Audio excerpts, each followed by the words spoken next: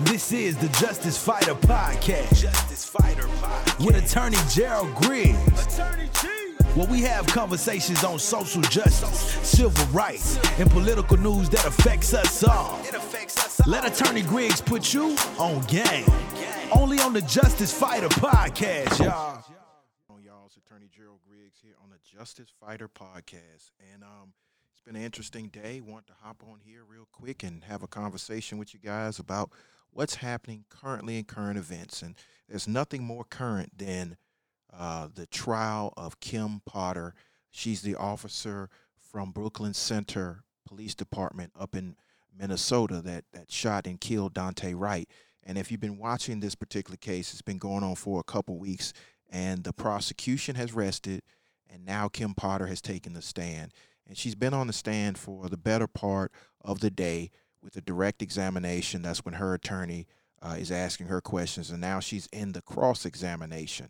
And you know, typically I wait and see how a case is going to turn out, but it's very rare that a defendant takes the stand. Better yet, very rare that a defendant who's a former police officer charged with a police-involved shooting takes the stand. So I want you guys to listen to a little bit of her testimony as she's going through what was going through her mind when she encountered Daunte Wright and ultimately shot him. I went around Officer Lucky as they're trying to get back in the door. I'm between the door and Officer Lucky and the driver. And the driver's getting into the car. And what happened next? They're still struggling, and I can see Sergeant Johnson and the driver struggling over the gear shifts, because I can see Johnson's hand, and then I can see his face. And you knew Johnson for many years before this, is that right? Yes. And by looking at his face at that point in time, what did you interpret it to mean? He had a look of fear on his face. It's nothing I'd seen before.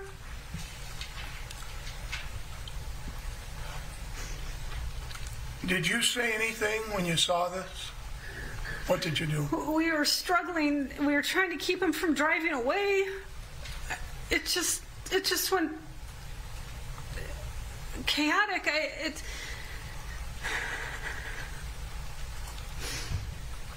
And then I remember yelling, "Taser, taser, taser," and nothing happened. And then he told me I shot him.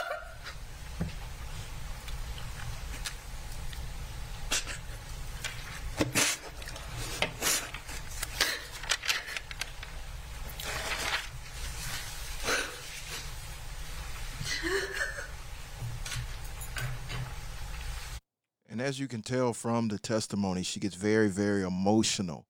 But we all saw this video, and we also saw before, during, and after this particular video. And so when you have a situation like this, we have 12 citizens that are determining the truth of the matter, the facts, and of course the judge gives them the law, and then they have to make a decision. Sometimes testimony needs to be visited, right then in the moment. And so this particular testimony is during direct. Now, she's currently in the middle of cross-examination, and the prosecution is doing a very good job of talking about her experience, 26-year veteran of the force. She was the field training officer in this particular case, going over the law, the fact that, you cannot use lethal force for an outstanding misdemeanor warrant, and the fact that she never deployed her taser in more violent episodes than this, let alone using lethal force. And then, of course, in law in Minnesota, you cannot use lethal force for this type of encounter. But I think that it's important for us to have a real conversation about what's happening in the courtroom and the attempt from the defense to humanize the defendant in a way that makes people feel emotional. I was told a long time ago in the practice of law, this is not a court of emotion. It's not a court of mercy. It's a court of law.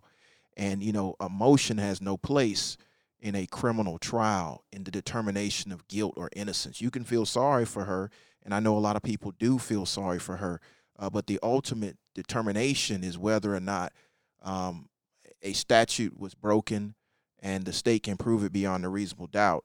And so, you know, in watching this and kind of watching the emotion and listening to everybody that's on social media, you know, I want people to kind of rein it back in and realize that it's going to come down to whether or not she was grossly negligent in the shooting. It's not about intention.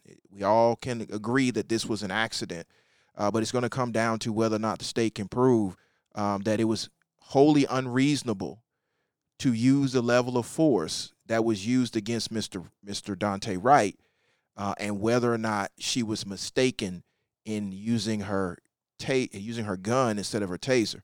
They've had experts on the stand to talk about the difference between the weight of a gun and the weight of a taser and the look of the gun and the look of the taser. And they've had use of force experts. So it's been a lot of evidence that's come out. But I think the most important evidence was kind of listening to her direct examination, and then, of course, listening to the cross-examination, which is going on right now. They're actually on a break. And I think that people cannot forget where we were when this all happened. We were in the middle of the Derek Chauvin trial, and this shooting happened on video, and the response was quite quick of what needed to happen and what the prosecutor's response was, and the level of charges and the arrest of Kim Potter. And so we're seeing a difference in the response of law enforcement to incidents like this, and we must hopefully continue to hold law enforcement officers to the same standard when they violate the public's trust. And this particular case is another test case of how we're going to respond in these particular cases. So, you know, she got emotional. She cried. You know, she is appealing to the jury's sense of emotion, but this is not about emotion. It's actually about whether or not they can prove beyond a reasonable doubt that she committed an offense that caused the death of Dante Wright. And so, I mean, that's what this case is really about. And, you know, that's what the prosecution's going to ask her. They're going to ask her questions about, you know, her training. They're going to ask her questions about her judgment in other cases. And then they're going to ask her distinct questions about what happened in this case step by step. And then, you know, we were watching and they were going through the video and they were asking her questions, and it seemed like she had selective memory. You know, she could clearly remember what was on the officer's face, but she couldn't remember which hand she took certain objects from. There was a piece of paper that was in her right hand. It moved to her left hand. It was her right hand. And then that was the same hand that she pulled a gun, and you could clearly see the gun on her body cam. And when she shot him, and that's where they went to break because she became emotional. But from the body cam footage, you could see that this could not possibly be a mistake. So I'm interested in hearing how she approaches that line of questioning with the prosecution, because I think that's critical in the determination this jury is going to have to make whether or not this is justifiable. And I'm going to go on record. I've been on record for a while now. This shooting is not justified. You know, you cannot mistake a taser for a gun, let alone a 26-year veteran making that type of mistake. So, you know, I want to see if we can get some of the live cross-examination here. Who has a warrant during a traffic stop, right? It's not uncommon. And you've done hundreds of traffic stops in your career, correct? I don't know if hundreds, but yes, I've done plenty of traffic stops. And gross misdemeanor offenses are not the same as felony offenses, fair? Correct. They're different order by the judge. Less serious crimes, correct? All crimes are serious, but yes. Well, in terms of the laws of the state of Minnesota that you're duty-bound to enforce, a gross misdemeanor is a lesser offense than a felony, correct? Yes. And you don't get to shoot someone because they have a gross misdemeanor warrant, correct? Not for... Correct, Your Honor. It depends on the circumstance. You also testified about learning about an order for protection, correct? Yes. You said it was a temporary one that you saw, correct? I believe it was an ex parte order. And essentially, the order that you're describing would limit contact between two people, correct? Yes, in various ways. It doesn't prohibit all contact with all members of the opposite sex, right? Just certain parties that they're not supposed to have contact with. Sure. And you did not see a need to rush up to the passenger side of the vehicle and pull this woman to safety, right? Not at the moment. Okay. When you got over to that car and Mr. Wright got back into the car was still running, right? It was running that whole time? I don't know if it was on or not. Well, you told Dr. Miller that the car was running, didn't you? I don't remember that. You told Dr. Miller that Wright pulled away and got back into the driver's seat of the car, which was still running.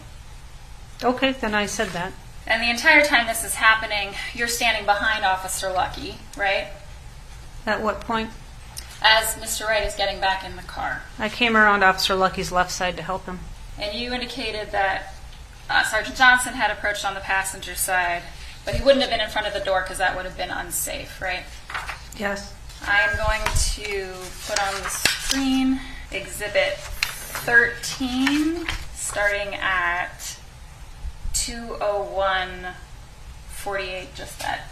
If you could just leave it with that time frame, please. Okay, Ms. Potter, on the screen we have Exhibit 13 at 2:01:48. I'm going to slowly advance the frame to 2:01:56. A couple more frames, please. Okay, you'd agree at 2:01:56 the piece of paper is still in your left hand, correct? Yes. Okay, let's advance. Actually, let's play until 2:02.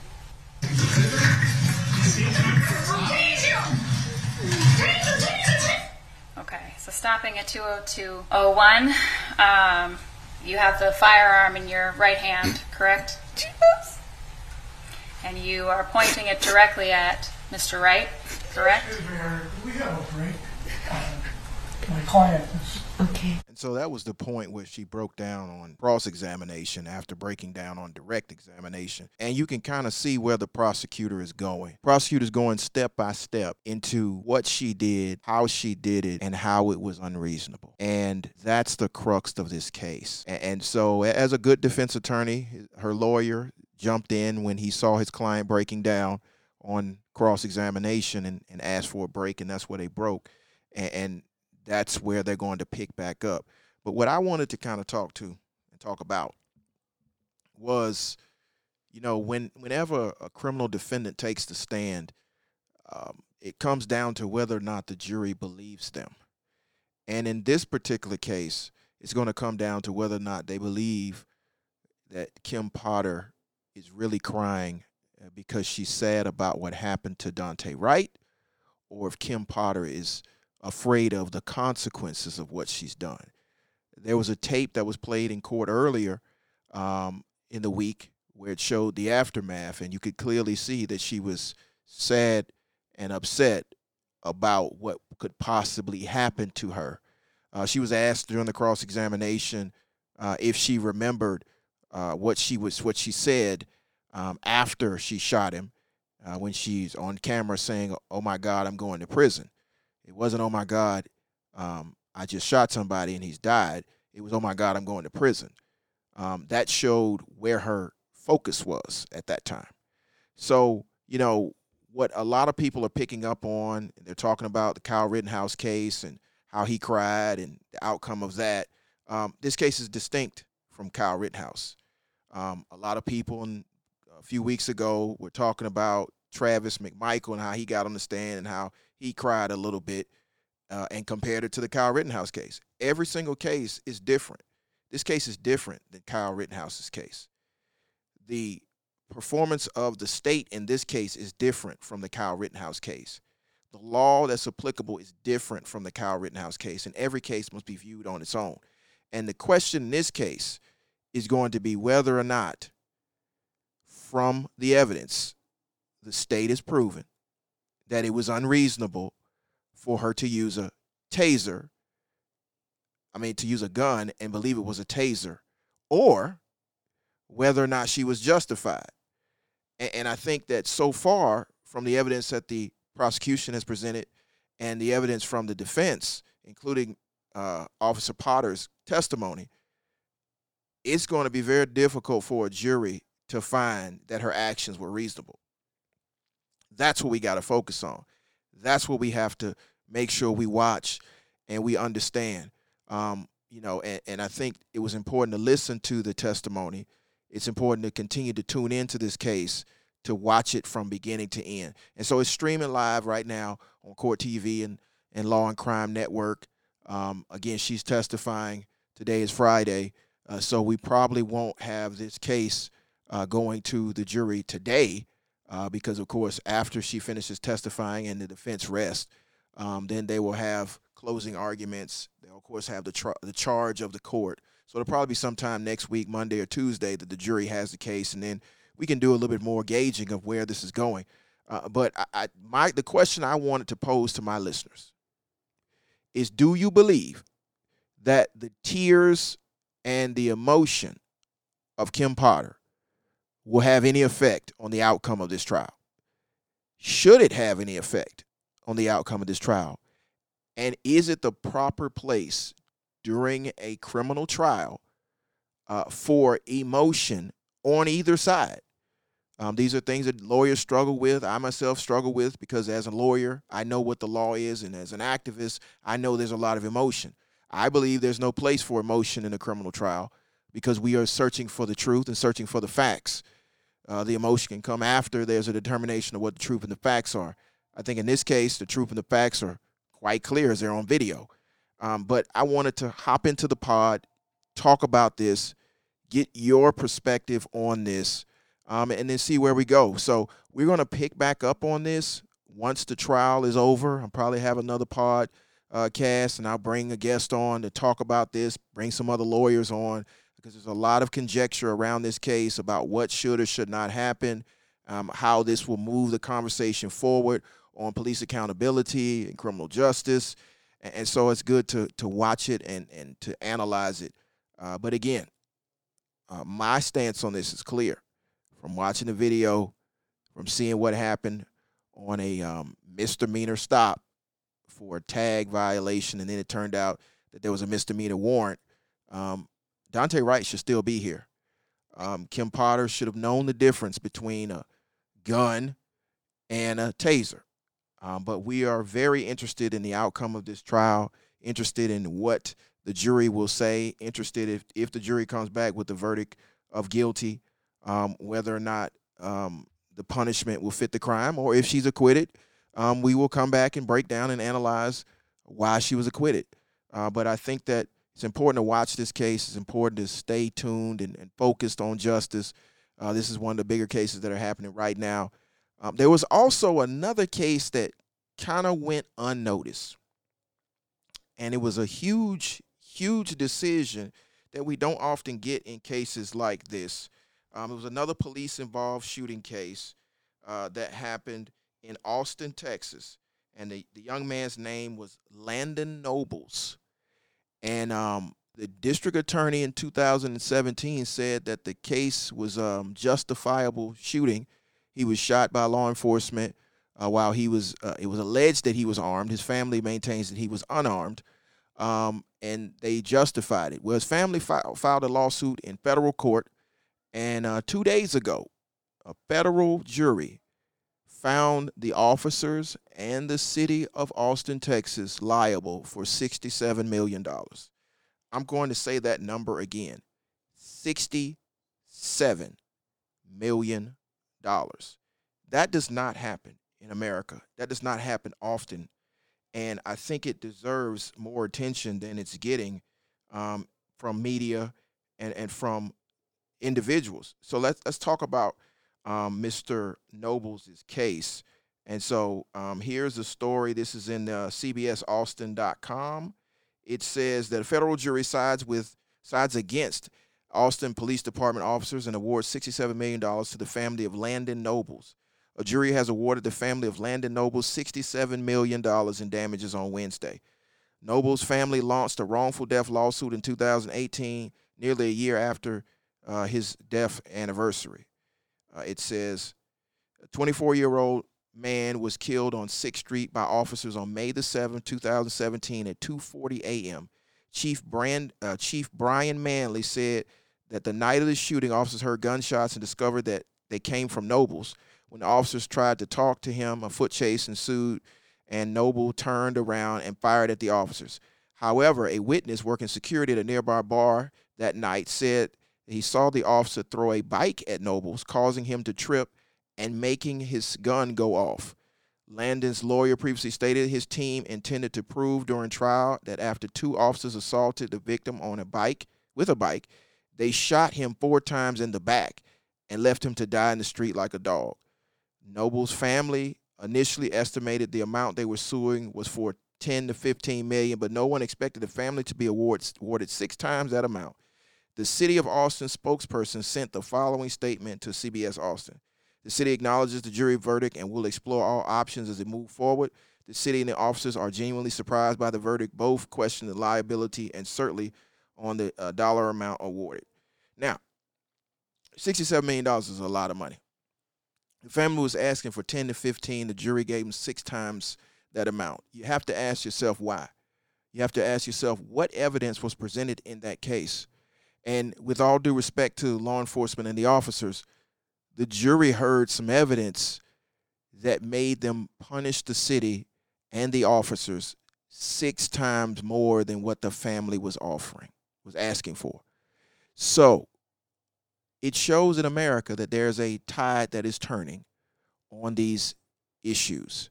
And it shows cities around this country that they need to be more serious about police accountability, because $67 million is a lot to come out of anybody's budget. It's a lot for the taxpayers to have to pay for situations that could be resolved other ways. In this particular case, the police alleged he had a gun. Obviously, he clearly didn't use the gun or threaten the gun in any fashion that the jury found would have justified him being shot in his back. So this is one of those cases that we have to keep our eye on, because we know a lot of these cases exist where a citizen has been shot and killed by law enforcement, and there's a narrative put out there that's completely different from what the family knows and from what the witnesses say. So we have to keep an eye on this. This is a type of case that raises a lot of questions about what we are told as the public and why this case did not reach national attention. 2017, here it is, 2021, $67 million. We need to do a deeper dive into that. So I'll try to get more information on that, but I wanted to bring that case to your attention as we are watching the Kim Potter case. As we finished watching the George Floyd case, we're still watching the Vincent Truitt case, the Rayshard Brooks case, the Jimmy Atchison case, and so many other cases that we need to make sure we watch with an eye toward fact-checking and making sure we understand what's happening in real time. So again, it's Attorney Gerald Griggs here at Justice Media HQ, where we're focused on justice, focused on bringing you accurate information in real time, and we will bring it to you on this podcast. I hope you enjoy this podcast and all the episodes. Please share them. They're on all social platforms, and we will continue to bring you the information as we had it. I'm Attorney Gerald Griggs, a Justice Fighter. I'll see you in the next pod. This is the Justice Fighter Podcast. Justice Fighter Podcast. With Attorney Gerald Griggs. Attorney G. Where we have conversations on social justice, civil rights, and political news that affects us all. Let Attorney Griggs put you on game. Only on the Justice Fighter Podcast, y'all.